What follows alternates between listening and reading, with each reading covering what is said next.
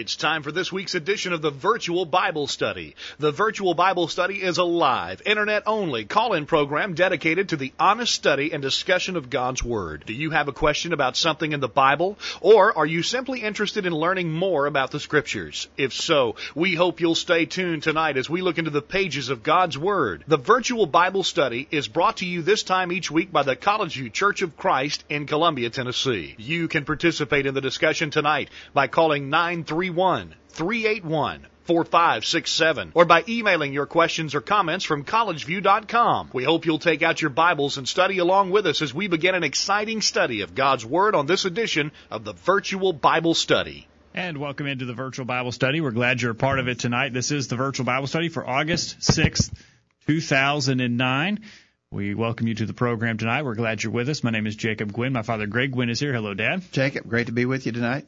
It's good to be with you, and we've got somebody sitting between the two of us tonight. Yeah, maybe we got a fight mediator here in case we break out into a fight. He can put a stop to it. Or he'll prompt a fight between the both of us here.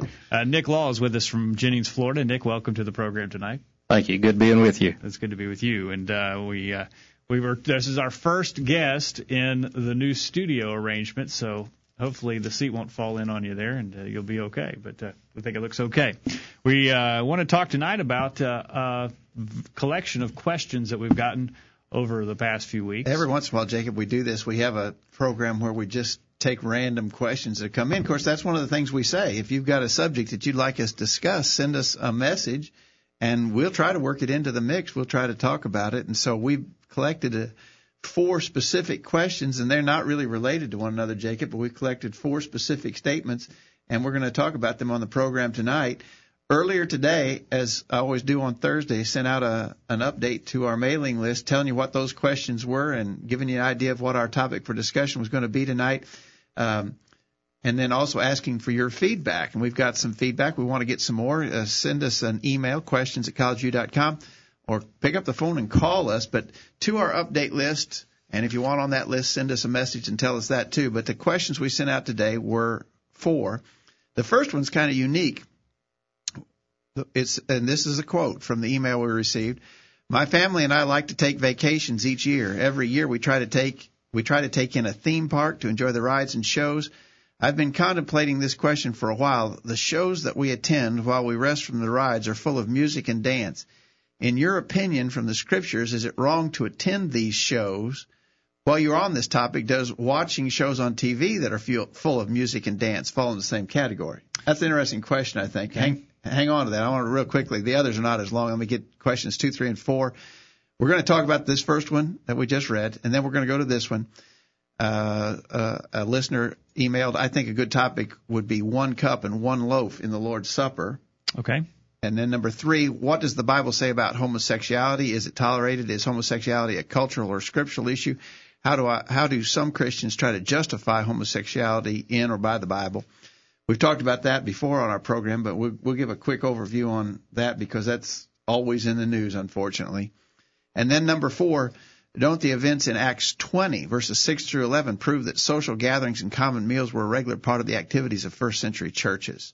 So that's the way we're going to go. We're going to go at them in that order. We're accepting answers, and we're also accepting questions tonight. So you can answer those 4 questions, or you can send in your own question. We'll be glad to talk about it tonight. And we might not get to your question tonight because we've got a lot of ground to cover. But we'll play Stump Nick tonight, so send in your hard questions. Yeah, and we're going to pass all the hard questions to Nick. All right. Well, we want to hear from you at 877-381-4567. Send your emails to questions@collegeview.com or join in the discussion with other listeners in the chat room tonight. If you're watching our stream at ustream.tv, follow the instructions at the bottom of your screen to join in the chat room. Anthony is there. Jared is there. And we have an avid explorer there. We don't know who that is, but we're glad that you're out there. So we want to hear from you tonight on the program as we talk about various questions. So anything is fair game. Any Bible subject, any Bible question is fair game tonight. We want to hear from you. All right. What about the question of going to an amusement park and watching a show where it you see who Avid Explorer is? That's our friend Jack from Georgia. Good to have Jack in Jack, the glad to hear you out there. All right. And let's talk about the question, what about going to the shows at the amusement park where there is music and dance involved. Would that be something that a Christian should avoid? Well, we've got a couple emailers that I think will start us out in the right direction and get the discussion started. Our good friend Randy in Jackson, Missouri writes in, as long as the music and dance is not lewd, suggestive, or otherwise sinful, I would see no problem with it. Most dancing done at theme parks is akin to gymnastics or athletic activity rather than lewd dancing. Well, I think the last part of his statement is probably a judgment, his judgment on that. But I would agree with the first part of his statement that not all dancing per se is necessarily sinful. And I think we can find in the Bible examples of people dancing and it wasn't condemned. In the Old Testament, I wrote down some notes from some Old Testament examples. Exodus 15, verse 20, 1 Samuel 18, verse 6, Judges 11, verse 34. All of those were indicating dancing done by way of rejoicing. And Jesus even made a reference to that sort of dancing when he told the parable of the prodigal son in Luke 15, verse 25. There was dancing and music at the return of the prodigal to his father's house. I don't think Jesus would have mentioned that or would have included it in the parable if it was a sinful kind of dancing that he was alluding to there. So just because you hear the word dancing, you're saying we can't make a blanket condemnation. Yeah, a few more references from the Old Testament. Dances that indicated praise, Psalm 149:3, 150 verse 4, 2 Samuel 6 verses 12 through 16, Judges 21:19 through 23. Several references to dancing that I would argue probably are not suggesting sinful dancing. Now, the Bible plainly does mention sinful dancing, and maybe a couple of remembered episodes. One was in Exodus 32 when Moses was on the mountain receiving the law. And as he and Joshua were coming down from the mountain, they heard the sound of noise in the camp. And Joshua said, there's a battle. No, Moses said, it's not a battle. And they came down there, and the people were dancing lewdly in conjunction with worshiping the golden calf. And then in Matthew 14, verse 6, Herodias' daughter danced lewdly before Herod. And the end result of that was the beheading of John the Baptist. And so I think what we'd say is clearly there is sinful dancing, and the Bible speaks of sinful dancing. But I think Randy's statement is probably true that you couldn't say everything that might be referred to as dancing is necessarily sinful. Usually when we talk about dancing, though, we're talking about modern dancing which does suggest lewdness, and it is condemned in the Scripture. Jack says clogging, etc., could be safe. So he agrees that not all dancing would be sinful, but then he also adds, but it is all for entertainment. So we have to ask ourselves if we need to be watching anything like that. Again, it is a judgment call. I think what he's saying there, it's entertainment, so it's not necessary. You don't have to watch this to live. So if there's a question about it, don't do it. Be safe. Yeah. Nick, you have any comments?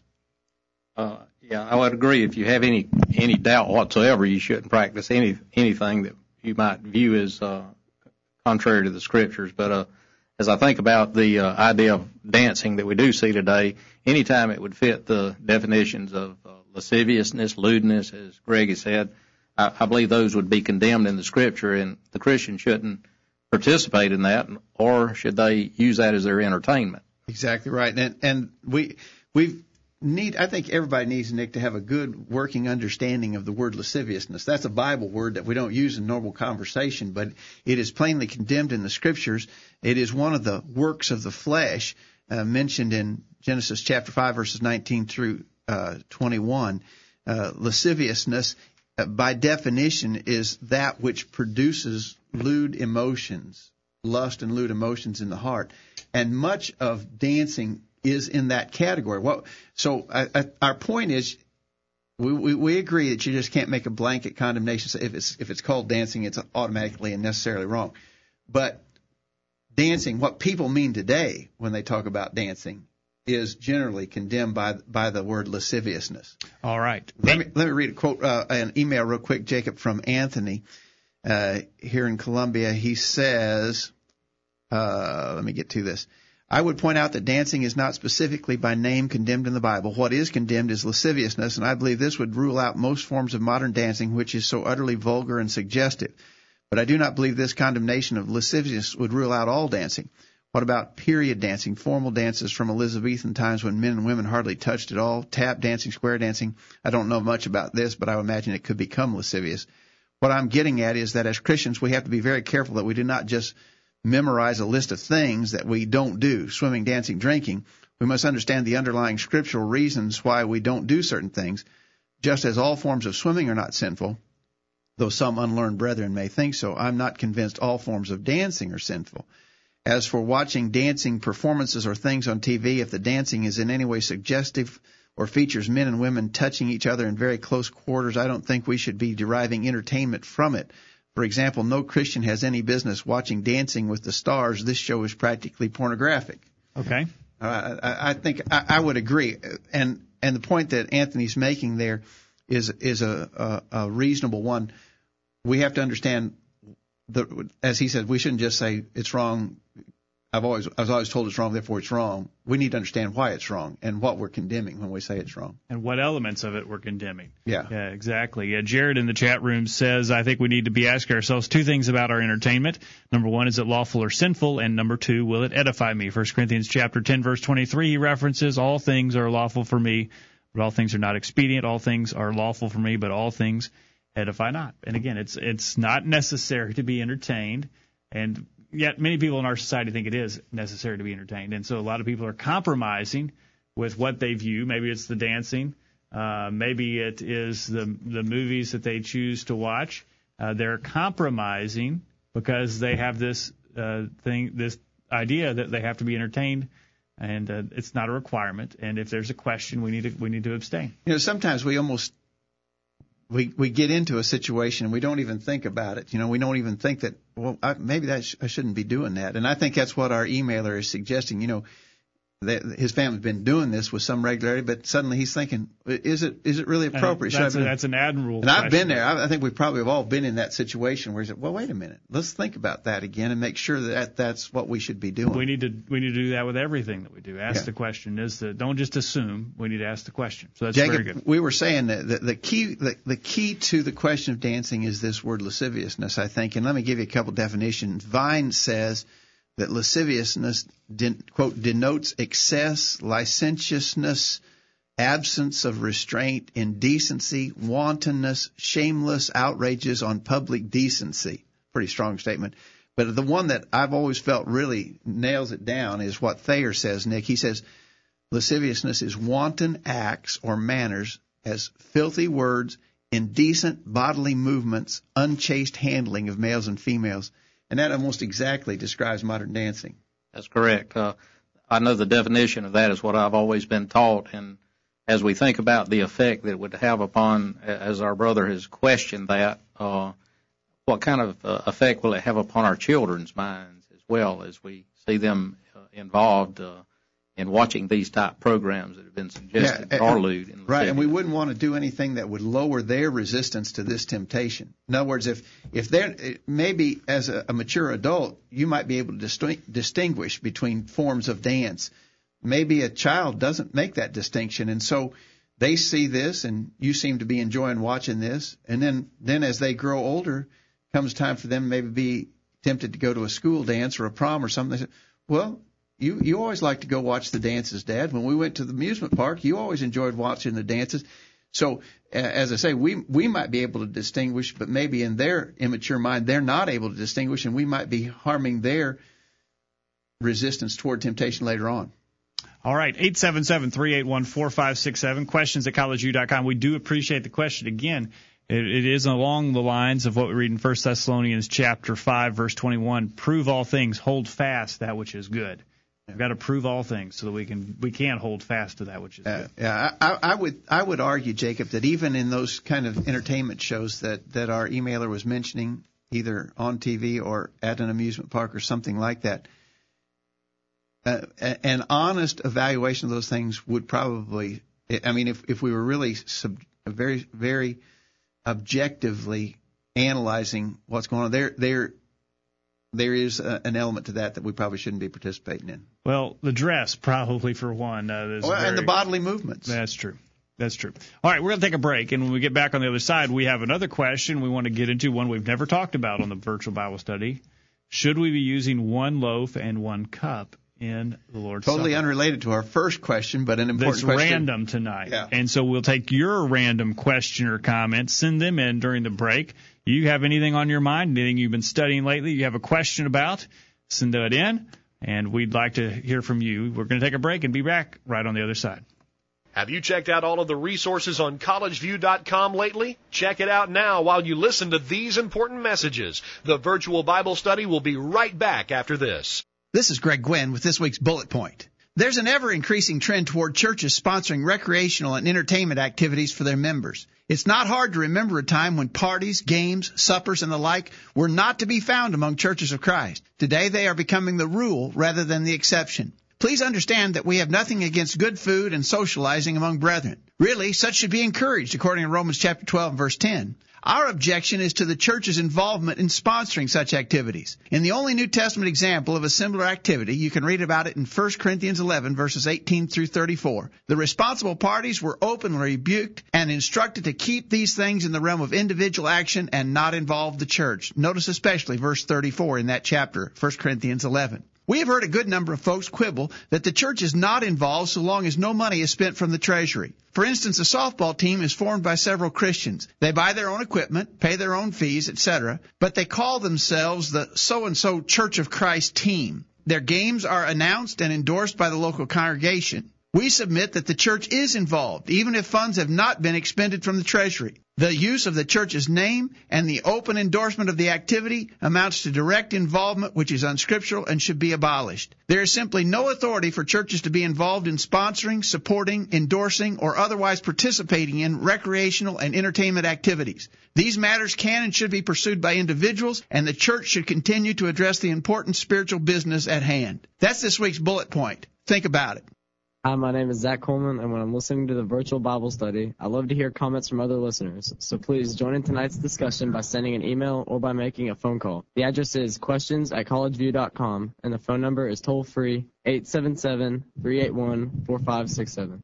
And whatsoever ye do in word or deed, do all in the name of the Lord Jesus, giving thanks to God and the Father by Him. Colossians 3:17. Now, back to the program. And welcome back to the virtual Bible study tonight. We're glad you're a part of it. We're taking various questions on the program tonight, so send your question in or send your answers in as we discuss our listeners' questions. We'd love to hear from you. You could help us answer these important questions. The next one is one that is somewhat rare, but there are some who believe that we should be using one cup and one loaf during the Lord's Supper. What do you think about that? Should we be using one loaf, one cup? Well, some people say we should. And there's been some division on that question among Christians as to whether it's appropriate to use multiple drinking containers when we observe the Lord's Supper, or whether we all should be drinking from the same vessel. Let me read a text that is used to argue this. Matthew 26, when Jesus instituted the Lord's Supper, beginning verse 26, as they were eating, Jesus took bread and blessed it and brake it and gave it to the disciples and said, Take, eat, this is my body. And he took the cup and gave thanks and gave it to them, saying, Drink ye all of it, for this is my blood of the New Testament, which is shed for many for the remission of sins. But I say unto you, I will not drink henceforth of this fruit of the vine until that day when I drink it new with you in my Father's kingdom. The argument there is that he gave them to drink all from one cup, and that's what we ought to be doing, that we ought to imitate that example, that we all should drink from one drinking vessel. You can read also in Mark chapter 14, beginning verse 22. He took the cup, and when he had given thanks, he gave it to them, and they all drank of it. And so the argument is that they used one cup. Now, in answering that question, I think it's necessary for us to understand a figure of speech, and a lot of us weren't really great in English back in school days, but the figure of speech our English teachers would tell us is metonymy. And a definition from the dictionary for metonymy is the use of the name of one thing for that of another to which it has some logical relation, as scepter for sovereignty of a king, or the bottle for strong drink. In other words, if I told you somebody, he's hitting the bottle, Jacob, you'd understand that I mean he's drinking the content. He's a drunk. He's an alcoholic. We use examples like this. Bring a covered dish to the potluck supper. Well, does that mean you're supposed to bring a dish, Nick? If you come just with a dish, Nick, we're going to send you back home to get what's supposed to be in it. Well, he might have eaten it on the way. But that's metonymy, and that's the figure of speech that's being used there in those verses where it says Jesus took the cup. Well, let's look at that again, because in verse 27 it says he took the cup and gave thanks and gave it to them, saying, "Drink ye all of it, for this is my blood of the New Testament." Was he talking about the actual drinking vessel? Were they to drink because that's what the language here, if you take it literally, means.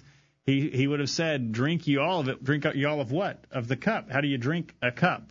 You don't. You drink what's in the cup. And so the cup is referencing. Well, there he also said, and when he said he took the cup and he said, "This is my blood," he was talking about what was in the cup, not the cup itself. Absolutely, yeah.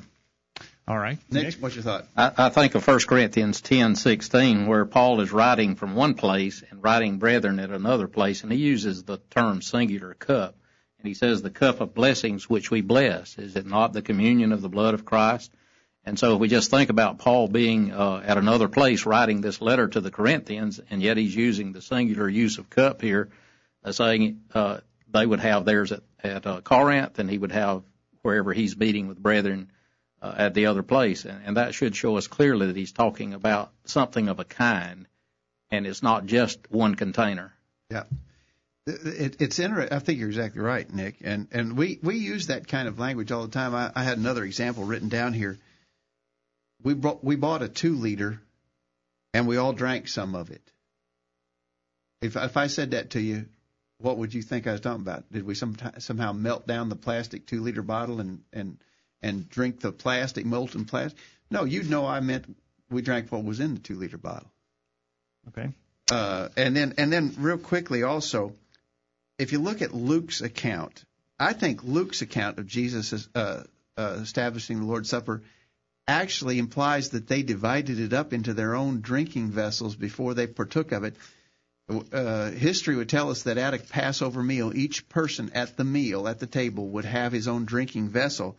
And in Luke 22, beginning verse 17, it says, "He took the cup and gave thanks and said, 'Take this and divide it among yourselves. For I say to you, I will not drink of the fruit of the vine till the kingdom of God shall come.'" So, the argument there is that it seems he told them specifically that he handed it out and they put some into their own drinking vessels before they partook of it. I think that makes a pretty good argument. There's some other arguments offered into the practical impossibility of New Testament churches always drinking from one vessel. Now, I've been in assemblies. I have myself been in an assembly where we all drank from one vessel. It's not my preference, but I've done it before. But you think about the church at Jerusalem. The church at Jerusalem had over 3,000 members on the very first day that it began. It numbered in the 10,000 plus number within just a short order of time. How could that many people drink from one vessel? Well, you'd have to have a horse trough, Nick, if everybody's going to drink out of it. That's correct. Yeah. In the Old Testament, in some of the studies I've done in the past from the Septuagint version, I believe the same. When the Israelites were looking for the bread coming from heaven called manna, it's written and it's specified in the singular. And I've often thought about, here's one kind of a substance coming, but it didn't necessarily mean it was in one piece. Can you imagine manna coming to feed that many people and falling in one lump sum? It'd knock everybody out. Everybody would be looking for shelter, I suppose, when they heard the manna was raining down. Yeah. All right, 877-381-4567, questions@collegeview.com if you'd like to comment on this. If you'd like to send in another question, we have another question that's come in from the chat room. We'll get it to, I think, later on in the program, but we'd like to hear from you. The other part of that question we're dealing with, what about one loaf? I mean, in other words, and some people take that position, and I would confess that there was a time when I thought maybe that should be that way too. We should have one loaf, a prayer should be said for it, and then it should be broken and distributed. But the same argument about the church at Jerusalem would argue against one loaf. How could 3,000 to 10,000 people all have a part of one loaf? It would be a practical impossibility. When the Scripture says that He blessed it and brake it, we think He blessed it and then He broke it up. That's not what that word means. It means He blessed it and He distributed it. It doesn't mean that He physically tore it in pieces necessarily. The word break there means literally to distribute. He blessed it and he distributed it among them. So I would argue that one loaf is not a necessity either to that question. We got some emails on this. Let's see here. Anthony says, all I have to say about this is if one cup and one loaf, then why not an upper room? Was Jesus concerned about how many pieces of bread or cups there were, or was he focused on the bread and the fruit of the vine? Clearly the latter. Nonetheless, I would like to hear more discussion on this. Randy has written in and said, I know some people insist that the communion element should come from one loaf and one cup. I see no specific instruction in the Scripture for that practice. In fact, we are given much liberty in how to observe the Lord's Supper. We are only told to do it often and in a worthy manner. The definition of worthy manner is not given except that we are to examine ourselves to determine if we are worthy. I'm not sure I agree with the last part of Randy's statement there. I think worthy manner is described there in 1 Corinthians 11, Nick, as doing it in remembrance of Jesus. We do it worthily. We're not personally worthy. We're not worthy individuals. But we're to put the word is worthily, partake of it worthily, and that's described as doing it in remembrance of Jesus. We might say in an acceptable manner, making sure that we have our mind on what we're doing and for the right reason. I think that's exactly right. First, go ahead, Brittany. And I was going to say again in 1 Corinthians 16 or 10:16, where we mentioned the cup a moment, or the cup of blessing, it also mentions the bread which we break there. So here again, if it was here, he's using it in the singular. The Greek is in the singular, and so Paul is at one place, there at another place, and yet he's using it. And most every time we see, it doesn't even mention the unleavened bread, but we come to that conclusion because we know that's the only kind of bread the Lord would have in a house as he would prepare for partaking of the Passover. Yeah, that's right. It never says unleavened bread anywhere in the New Testament. But we know, as Nick said, we know it would have been. Yeah. When, on that occasion when Jesus instituted the Lord's Supper, it was during the Passover week. Therefore, a faithful Jew, which Jesus was, would not have had any leavening agents even in their house, much less in what they were eating. So we know that he used unleavened bread. Jack in the chat room says, why are people afraid of taking more than a crumb of the loaf? I'm amazed how little bread that actually goes into the mouth. Just a thought. I don't know. But it doesn't. Yeah, but again, no amount is specified. So yeah, there really no. And while we're talking about that, the fruit of the vine and the bread are representative of Jesus' blood and body, and they're intended to help us remember. It's a memorial feast. It's for remembering what Jesus did. I knew of a church where that whatever bread was left. One place I knew of that there was assigned person to eat all that was left over, so there weren't any crumbs left. Another place, if you can believe this, I knew of a place where they actually had a shovel and the men took the remaining bread out in the yard and buried it if there was any crumbs left over. And that almost to me goes to the point of what the Catholics believe in transubstantiation, that it literally becomes blood and flesh of Jesus. It's a representative of those things to cause us to remember those things, but it doesn't physically become those things. All right. 877-381-4567. Questions at collegeview.com. Are we finished with that question? We probably should move on. We're not going to get done. All right. We'll take a break and come back on the other side. When we get back, what does the Bible say about homosexuality? Is it tolerated? Is homosexuality a crucial or a cultural or a scriptural issue? How do some Christians try to justify homosexuality in the Bible? We hope you'll join in on that discussion and send in your own. Don't go anywhere. The virtual Bible study continues right after this. After these important messages, we'll be back to take your comments. Email them during this break. Hi, this is Jordan Sanders from College View Church of Christ, and here's some thoughts for you today. Have you ever wondered why there never seems to be enough time to get everything done? Well, we may now have the answer. According to an article in U.S. News, an average American in his lifetime will spend 6 months at a stop sign, 8 months opening junk mail, 1 year looking for misplaced items, 2 years unsuccessfully trying to return telephone calls, 5 years waiting in a line, and 6 years eating. Other recent studies suggest that we will spend as much as 20 years watching TV and even more time sleeping. Now, to put this in proper perspective, think of this. If you attend every service of church, Sunday Bible study, Sunday morning and evening worship, and Wednesday night Bible study, you will spend only about 1.5 years total. That's only slightly more time than you will spend looking for misplaced items and only about twice as much time as you will spend opening junk mail. But some Christians will not even do this much. Over and over again, we return to Hebrews chapter 10, verse 25. Do not forsake the assembly of ourselves together. God commands us to assemble. Why? The context of this verse clearly shows that it is for our benefit. Are you taking advantage of this great blessing? Christian, how are you using your time? If you don't regularly attend all of the services, you may be spending more time opening junk mail than worshiping God. Isn't that a terrifying thought? I am Nestor Sanchez from Arica, Chile in South America, and I love to listen to the virtual Bible study. And this moment, I invite you to participate in this program too. Gracias. For he hath said, I will never leave thee, nor forsake thee, so that we may boldly say, the Lord is my helper, and I will not fear what man shall do unto me. Hebrews 13, verses 5 and 6. The virtual Bible study continues. And welcome back to the virtual Bible study tonight. We're glad you're a part of the program, and I think we just heard from Nestor there, who listens to the virtual Bible study in Chile.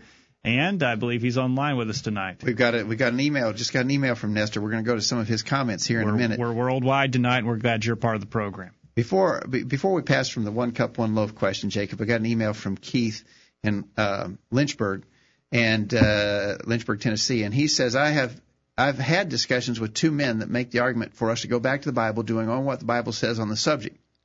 They make the argument that only 1 cup and 1 loaf were used in the Lord's Supper. They agree on this subject to a point, then they disagree on whether you break the loaf before serving or serve it whole. In other words, they don't agree between themselves. They quote Matthew, Mark, Luke, where it does make the case 1 cup and 1 loaf were used. They also use 1 Corinthians 10, 16, 17, 11, 24 through 26. According to my study, all churches were 1 cup, 1 loaf before 1906. My mother even said that where she went, they used 1 cup in 1932, but now this church uses several cups. I've often wondered about this subject, but haven't made a conclusion. Well, what churches did by a matter of expediency, Nick, would not necessarily prove what is the law of God. I would acknowledge that multiple containers is probably a fairly recent change. Probably you could have years ago, 100 years ago, 500 years ago, you probably could have found more churches using 1 cup. We have more convenience. The question is not what they did, but what is instructed in Scripture. Yeah, I believe the Scriptures are, Jesus said to those in John 8:31, he says, if you continue in my word. And, of course, that's what people are, I believe, genuinely trying to do as they come to these questions. Yeah. But I believe the Scriptures are plain. And, of course, we don't know every congregation that's ever existed since the Lord's church was established, nor exactly what they practice. So sometimes when we make those statements, we're talking about things that we really don't know what every congregation did. Yeah. But I believe it's clear that, we can know the truth. We can know whether it's right to have multiple containers as we study the passages that we're looking at even now. Yeah. And I would argue that maybe the congregation that his mother knew about in 1932 used 1 vessel. But I'm arguing 2,000 years ago, the church in Jerusalem couldn't have used 1 vessel. So that the point that you can point to some churches in the recent past that use 1 vessel, I've been at such churches. I've participated in such worship. That's a judgment call. That's an expediency matter. But as we pointed out, you go back to the Church of Jerusalem, they could not possibly have all drank from 1 vessel. So, I think that argument has to, again, back to the Matthew, Mark, Luke, and John, I think Luke's account actually indicates they used multiple containers on the very day that Jesus instituted the Lord's Supper. Take it for what it's worth, but I believe that's what that passage is teaching. All right. We appreciate everyone for your comments on that topic. Let's go on to the next one, which really shouldn't be much of a question, but our society makes it one. What does the Bible say about homosexuality? Is it tolerated? Is homosexuality a cultural or a scriptural issue? How do some Christians try to justify homosexuality in the Bible? Nick, Jacob, before you go to Nick on this, let me tell you the question came from a listener in Cookeville, Tennessee, Jonathan, and he says, given the current situation in the news, I thought it might be a good time to discuss homosexuality on the Virtual Bible Study. If you keep up with sports news, you may have seen that the Hawaii football coach is in trouble for making some homosexual slurs during a speech. I was watching ESPN the other night, and they were interviewing a man who was a homosexual and getting his comments on the situation. When asked specifically about the coach, the man stated that because he was a Christian, it was not his place to judge the coach, and so forth and so on. I saw a little bit of that, not on ESPN, but I did see part of an interview where this football coach from Hawaii was making a tearful apology for having said some things about homosexuals. Of course, that's where our society has gotten to. You can't say anything about it. Remember, Jacob, not long ago we had a program where we interviewed a guy who was tracking legislation through the legislature in Washington where they're going to make it hate speech if you say anything. If you even read the Bible verses that discuss homosexuality, you're going to be guilty of a hate crime. It is a problem. Now, we're not defending the slurs, and we're not defending the jokes. Right. But we are going to defend what the Bible tells us about the subject. Nick, we'll let you start. What does the Bible say about homosexuality? Is it something that God tolerates? Well, it's certainly verses that we see even people who are homosexuals, they will go to the Old Testament and read Leviticus 18, verse 22, you shall not lie with a male as with a woman. It is an abomination. So they see clearly that God has spoken against it under the old law.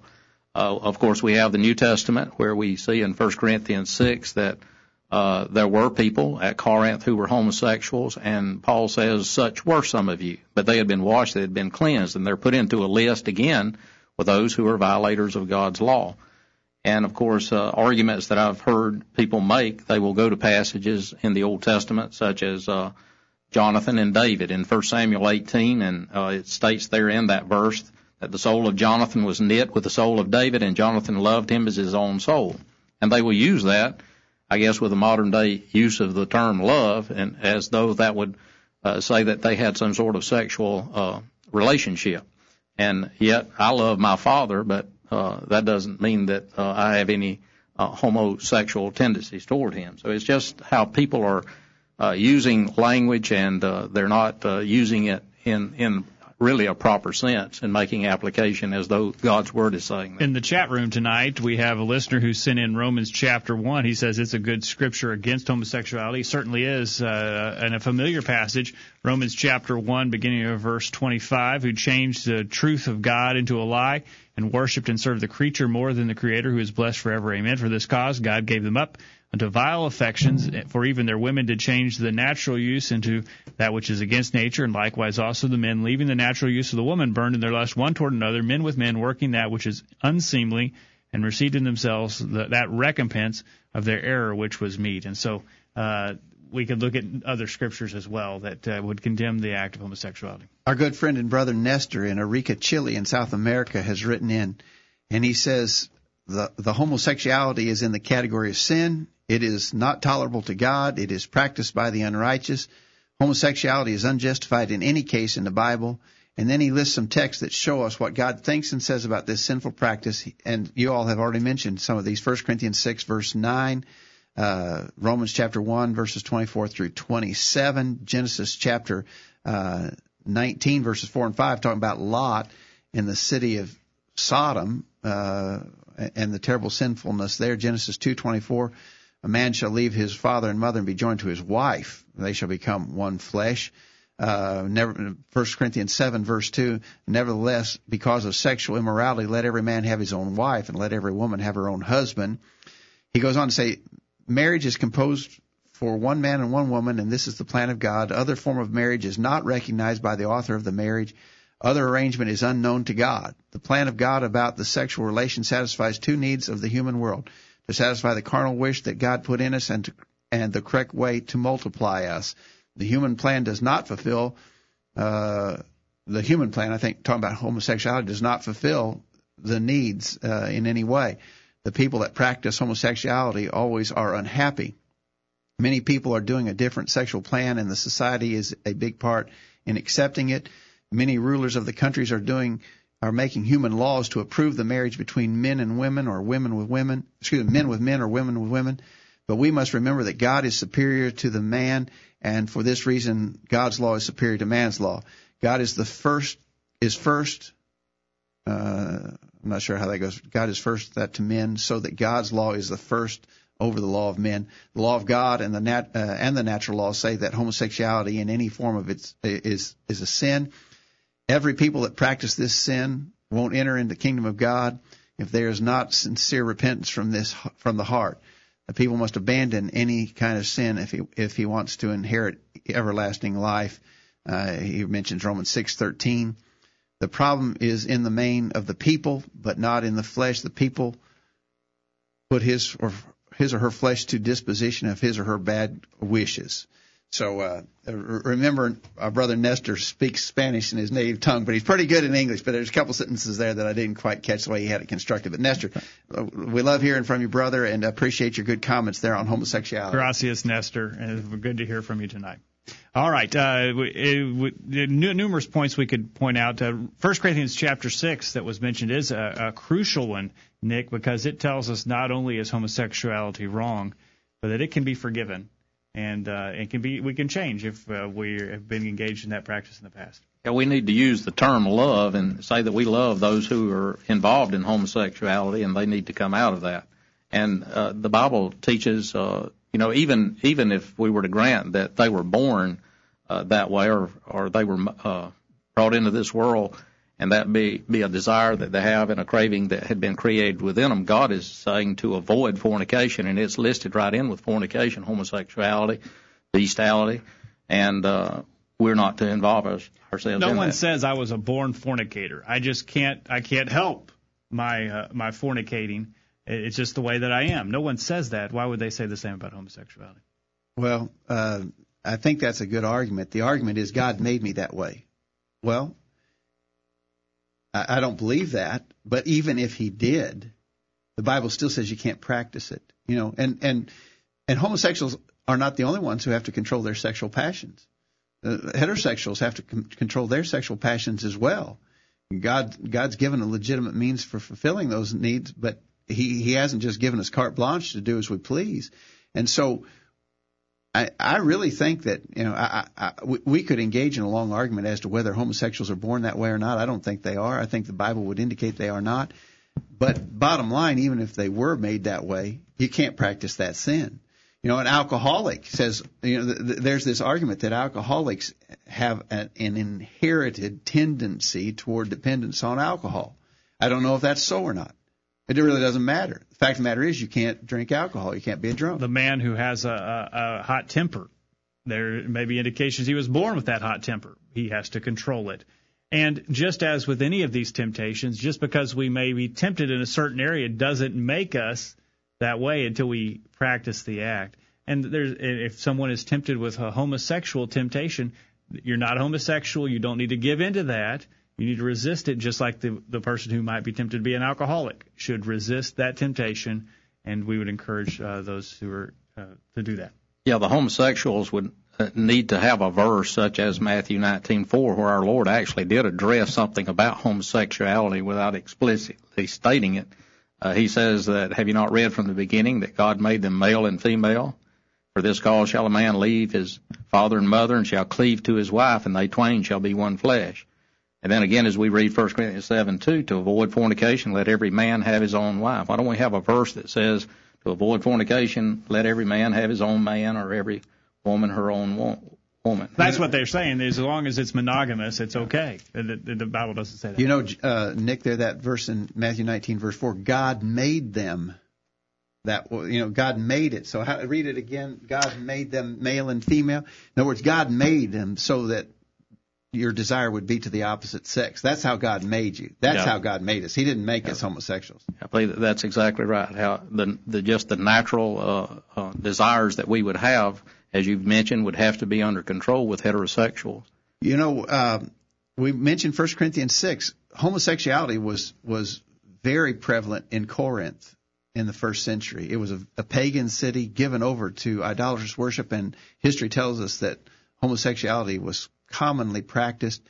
Paul said that he lists a whole bunch of sins, among them homosexuals, and he said, such were some of you. They had changed. They came out of that. You can come out of that. All right, let's take a break. When we get back, we've got two more questions to go. One that we started the program with, do the events of Acts chapter 20, verses 6 to 11 prove that social gatherings and common meals were a regular part of the activities of first century churches?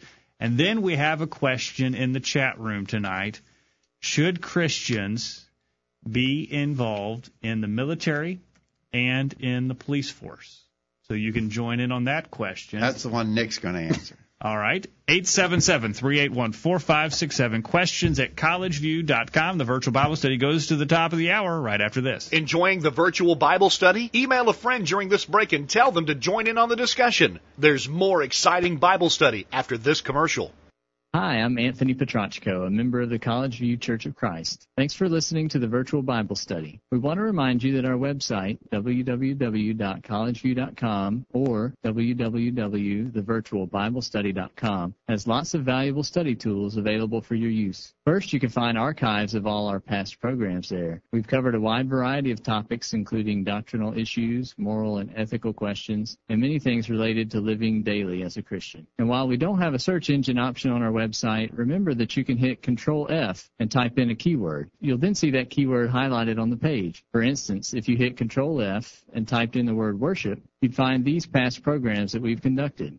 Does it matter how we worship? What about contemporary worship and hand clapping? Our worship pleasing to God or pleasing to man? And instrumental music in worship. That's just an example, but you get the idea as to how the web page can be used to help in your study of various subjects. Also remember that we have copies of our church bulletin on the website, and these bulletins include articles on hundreds of topics. You'll also find some recorded sermons, some Bible tracts, as well as information about the College View Church. So be sure to check out the valuable resources on our website. Again, the address is collegeview.com or thevirtualbiblestudy.com. And thanks again for listening to the Virtual Bible Study. Be sure to tell others. My name is Roger Toombs, and me and my wife love to listen to the Virtual Bible Study on Thursday nights.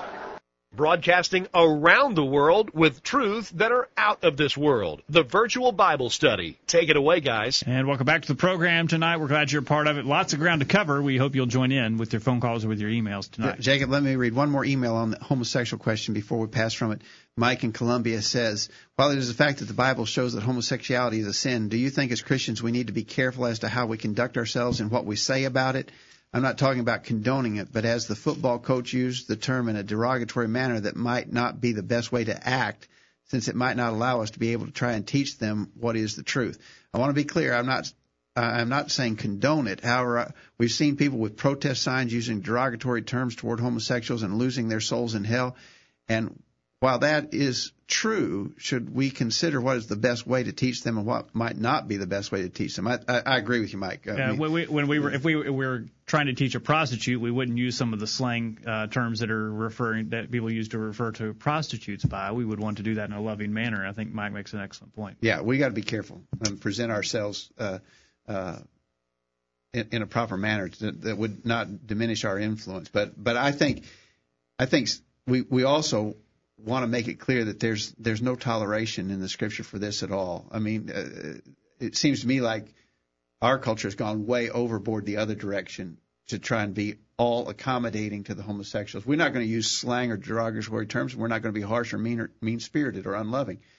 But by the same token, we don't want to leave not going to condone. No, we don't want to leave any indication that we're condoning that practice at all. All right, next question. Did you have something to add, Nick? Okay, next question. Do the events of Acts chapter 20, verses 6 through 11, prove that social gatherings and common meals were a regular part of the activities of first-century churches? What about Acts chapter 20, verses 6 through 11? Do they show that churches were engaged in providing common meals and social gatherings? Well, real quickly, we're going to run out of time on this pretty quick, Jay. We may have to take that military question another time, but here's the text, Acts 20, verse 6. We've already got them warmed up for the military question, though, so we'll try. It says this is talking about Paul's final missionary journey in Acts 20, verse 6. We sailed away from Philippi after the days of unleavened bread and came unto them to Troas in 5 days, where we abode 7 days. And upon the first day of the week, when the disciples came together to break bread, Paul preached unto them, ready to depart on the morrow, and continued his speech until midnight. And there were many lights in the upper chamber where they were gathered together, and there sat in a window a certain young man named Eutychus, being fallen to a deep sleep, and as Paul was long preaching, he sunk down with sleep, and fell down from the third loft, and was taken up dead. And Paul went down and fell on him, and embracing him, said, Trouble not yourselves, for his life is in him. When he therefore was come up again, and had broken bread and eaten, and talked a long while, even till break of day, so he departed. In that text, Jacob and Nick, there's clearly two references to breaking bread. One, I believe, has to do with a common meal. That expression can mean the taking of a common meal. It's used that way in Acts chapter 2, verse 46. But that expression, breaking bread, can also mean the Lord's Supper. It's used that way in Acts 2:42, 1 Corinthians 10:16, 1 Corinthians 11:23 through 26. Now, here in Acts 20, the first reference is to the Lord's Supper. We reach this conclusion because Paul waited in the city of Troas for 7 days in order to be present at that assembly. Why would he wait that specific number of days if it were a common meal that could have been eaten on any day of the week? And the disciples had specifically come together for that reason of breaking bread. But here's what's interesting. Paul had condemned, the book of 1 Corinthians had already been written at this point. And in 1 Corinthians chapter 11, verses 20 through 22, and also verse 34 especially, Paul had specifically condemned the church coming together to eat common meals. Now, that epistle had already been written. 1 Corinthians had already been written. And in chapter 11, 1 Corinthians, Paul had condemned churches coming together for such a purpose. Now, if the church at Troas had come together for the purpose of eating a common meal, and Paul participated with them in that, he was going against his own teaching on that matter, which just simply wouldn't have been the case. And so that first reference, the church coming together to break bread, is a reference to them coming together on the first day of the week to participate in to eating the Lord's Supper. The second eating or breaking of bread, remember, Eutychus fell out of the window after midnight. Paul raised him from the dead. They continued to talk a long time, and toward daybreak, Paul ate something. He broke some bread. I believe that second breaking of bread was eating some common food. By any manner of timekeeping, that would have been on Monday. It wouldn't have been on Sunday. It wouldn't have been the first day of the week. Either by Jewish or Roman timekeeping methods, that could not have been a first day of the week thing. And so there where it mentions breaking the bread, he ate some common meals. But remember, churches most often met in the homes of private individuals. There would have been common foodstuffs available. Eating of that nature took place in that home every day of the week. This was not part of the church meeting. This was not coming together for this purpose. It wasn't a part of the work of the church. Acts 20 doesn't teach that the church in Troas in the first century engaged as a church activity in the eating of common meals. We should clarify that we have no problem with Christians eating together. In fact, I would believe that we're commanded to do so. And we have no problem with the whole church eating together. If we had a get-together where the whole church was present, no problem there. But Paul tells us that we need to be careful. In fact, he condemns church-sponsored activities, a function of the church, where it is a work of the church doing that. We don't have authority for it in the New Testament, and so we say that we need to be careful about that. I understand that if the church is facilitating the meal, Paul says eat at home, and the distinction between eat at home wouldn't forbid going to a restaurant or anything. It's just showing that the function of the church and the function of the home has two different purposes there as far as those hungry. He said some of you are hungry. If I remember the correct way they put it, others are drunk and not necessarily intoxicated as we might think of it today. But he's showing that there were some who had, some who had not. He says the way you're going to correct that for the filling of the belly is to eat at home. Right. And the purpose that these disciples came together, as you pointed out in Acts 27, it had purpose to it for the church to actually assemble together, come together for that purpose of breaking bread. It's interesting that you said that there was a problem there in 1 Corinthians 11, and Paul's remedy for it wasn't, well, you just need to make sure that everybody has enough on their plate. His remedy was for you eat at home. It's not a work of the church. Key verse there is 1 Corinthians 11:34. He specifically tells them, if you're hungry, eat at home. Don't be coming together unto condemnation.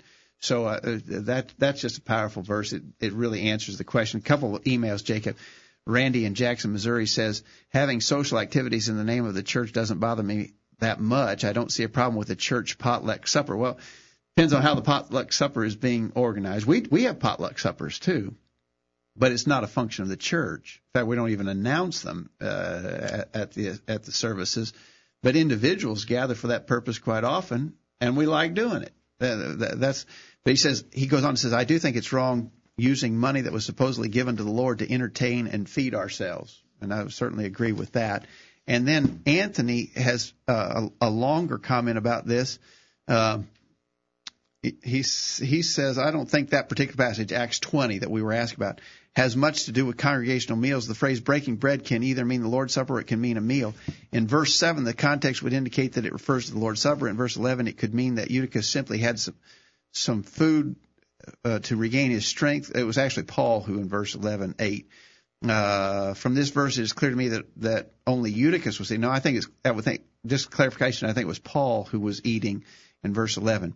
Doesn't, as Anthony goes on to say, it doesn't seem that the whole group was eating. I know most of your listeners will not agree with me, but I do think the New Testament we have a composite picture that points to primitive Christians as congregations partaking of common meals. He says the best evidence for this, ironically, is 1 Corinthians 11. I would ask everyone this question. If the Corinthian brethren were not guilty of divisions, verse 18, and heresies, verse 19, would Paul have called attention to their common meal at all? No, he says, the issue is not that they were eating together as a congregation. The issue was that they were factious, evidently during this meal, wealthier brethren showing complete contempt and disdain for poorer brethren, not sharing their food, being puffed up so that the approved may be manifest, verse 19. If it weren't for the sinful attitudes of the brethren in Corinth, Paul would not have called them out. He is not calling them out for eating. He's calling them out for reasons specified in verses 18 and 19. Well, he goes on here. I'll continue to read, but I would disagree with that conclusion. Certainly there were abuses there that he was condemning and rebuking, but the end of it is very plain. If any man hungers, let him eat at home. We're not coming together for the purpose of satisfying our physical appetites. That's the principle laid down. It's laid down in conjunction with addressing their abuses of the Lord's Supper, but it is still a principle that's laid down. So where in the text does it say if you have a right attitude and if everybody's willing to share equally and commonly, and if you're not going to abuse these common meals, go ahead and have it? It doesn't say that. What it says is the rule is, and it's a rule they've been violating in several ways, but the rule is do your eating of common meals as a function of the home and individuals, not as a function of your coming together as the church. That's the way that passage reads. He goes on to say, when he says, don't you have houses to eat in, he is employing a rhetorical question purely for emphasis. He is saying, if this is going to be how you treat each other, then you'd better eat at home. What is it that we say to our children? If you don't have anything good to say, don't say anything at all. This is exactly the logic Paul is using. If you can't eat together respectfully and peacefully, then don't eat at all. Also, it doesn't make sense for Paul to be condemning eating in the church house because many early churches met in people's homes. So if Paul literally meant let him eat at home, he would be in a sort of pickle when it came to congregations that met in people's home. Stopping again just to comment. The question here is not whether or not a morsel of food is consumed within the confines of the assembly place. We don't meet in common homes, but I have an office here in the church building, and I frequently eat a morsel of food sitting at my desk in the office. We don't have an objection to consuming a morsel of food in the confines of this physical property. The question is the church, key phrase there is come together. Is the church coming together for such a purpose? And their coming together is what Paul said don't do. He said you're supposed to be coming together to observe the Lord's Supper. You've been coming together for these common meals. Don't do that. Eat the common meals at home. That's what's said. We talk about this passage as being an unapproved example for congregational meals, but I do not agree. It's an unapproved example of division, pride, clique, strife, general lack of brotherly love. Also, if Christians were not regularly eating common meals, then why would Paul specifically command us not to eat with wayward brethren? Interestingly enough, in the same epistle, Paul commands the Corinthians not to eat with a brother who's a fornicator, covetous, idolater, and so on. They were not to keep company with these brethren. They were not even to eat with them. Seems to place significant importance on eating together. We do. We agree. We should eat. We should socialize together. 1 Corinthians 5 there, when he says don't eat together, is saying don't keep social company with the withdrawn from brother. He says, don't we as humans put great emphasis on eating together? What do flesh and blood families do on holiday? What do flesh and blood families do on holidays? They eat together. This is an age-old rite of fellowship and love. I'm especially concerned when I hear brethren characterize congregational meals as some kind of unthinkable orgy, and those who would do it as just the basest sort of folks imaginable. This couldn't be further from the truth. Just look at our own family meals or even potlucks. They are no different. I know these sentiments are controversial. I do not want to say that I am ready to stake my claim to the position that churches can sponsor common meals, but I think the arguments just expressed certainly support the notion. Well, I want to be clear, and Jacob, you mentioned this. We're not saying that Christians shouldn't come together and enjoy their social fellowship, social company. I won't use the word fellowship there, but enjoy one another's social company. I think the Bible encourages that. The question is whether it is authorized for the church to sponsor and provide for such activity. There are two realms. And 1 Corinthians, the reason why we cite 1 Corinthians 11 is it's most clearly stated there. There are two realms. There's what the church does when it comes together as an assembled body, and there's what we do as individuals in our homes and with our families and friends. And so let the church be about its business. And certainly let's enjoy one another's social company. It's beneficial, it's profitable, and but it should be in its own proper place. Okay, Nick, quickly, we're out of time. Anything? Yeah, I would just ask one to look at verse 22. What have you not houses to eat and drink in? Paul is talking to people that are meeting there in a wrong way, and he said you're eating your own supper. And he even mentions houses, and in the same verse he uses despise ye the church of God. So even though they may have been meeting in a house, he's saying that the assembling of the church together as the church, functioning as the church in that house, would be a matter of despising the church of God to eat. So you're going to eat it in a home function. Yeah. As a home function, right. A common meal, that is. I think you're right. Again, the question is not can we eat within the confines of the church building. The question is, can the church provide for such eating? And 1 Corinthians 11 says don't do it. And if 1 Corinthians 11 is just condemning the abuse, then the church at Corinth could go ahead and continue to have their church-sponsored meals, even though in verse 34, Paul said, and if any man hunger, let him eat at home. Paul commanded them to eat at home, but if we're just taking interpreting 1 Corinthians 11 to be condemning the abuse, then the church at Corinth could continue to eat together as a function of the church. I think it seems to be that would be ignoring what Paul said there. Yeah, he didn't say change your attitude and you can keep it up. He said just stop doing it. And if it was just if the problem was only their attitude, and I agree with Anthony that their attitude was bad. There's just no doubt about that. But if it was only attitude that was being addressed here, he would say clean up your attitudes, and then you can keep having your common meals.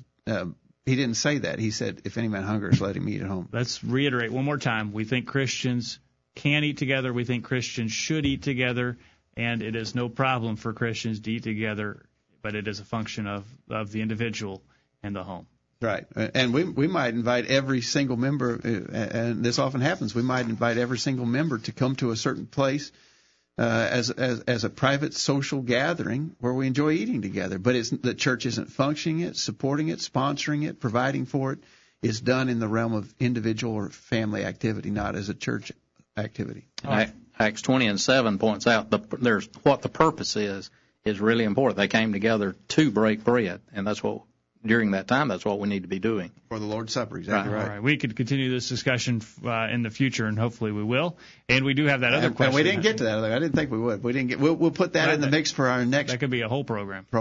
All right. We appreciate your time tonight. Thank you, Dad, for the program. Thanks, Jacob. And Nick, thank you for joining us. Thank you. And thank you for being out there tonight. We hope you benefited from our discussion. If you have any questions or comments about the things that we've said so far, we would like to hear from you. Let us know anytime. Send us an email or give us a phone call. We hope you'll make plans to be back here next week for another edition of the Virtual Bible Study.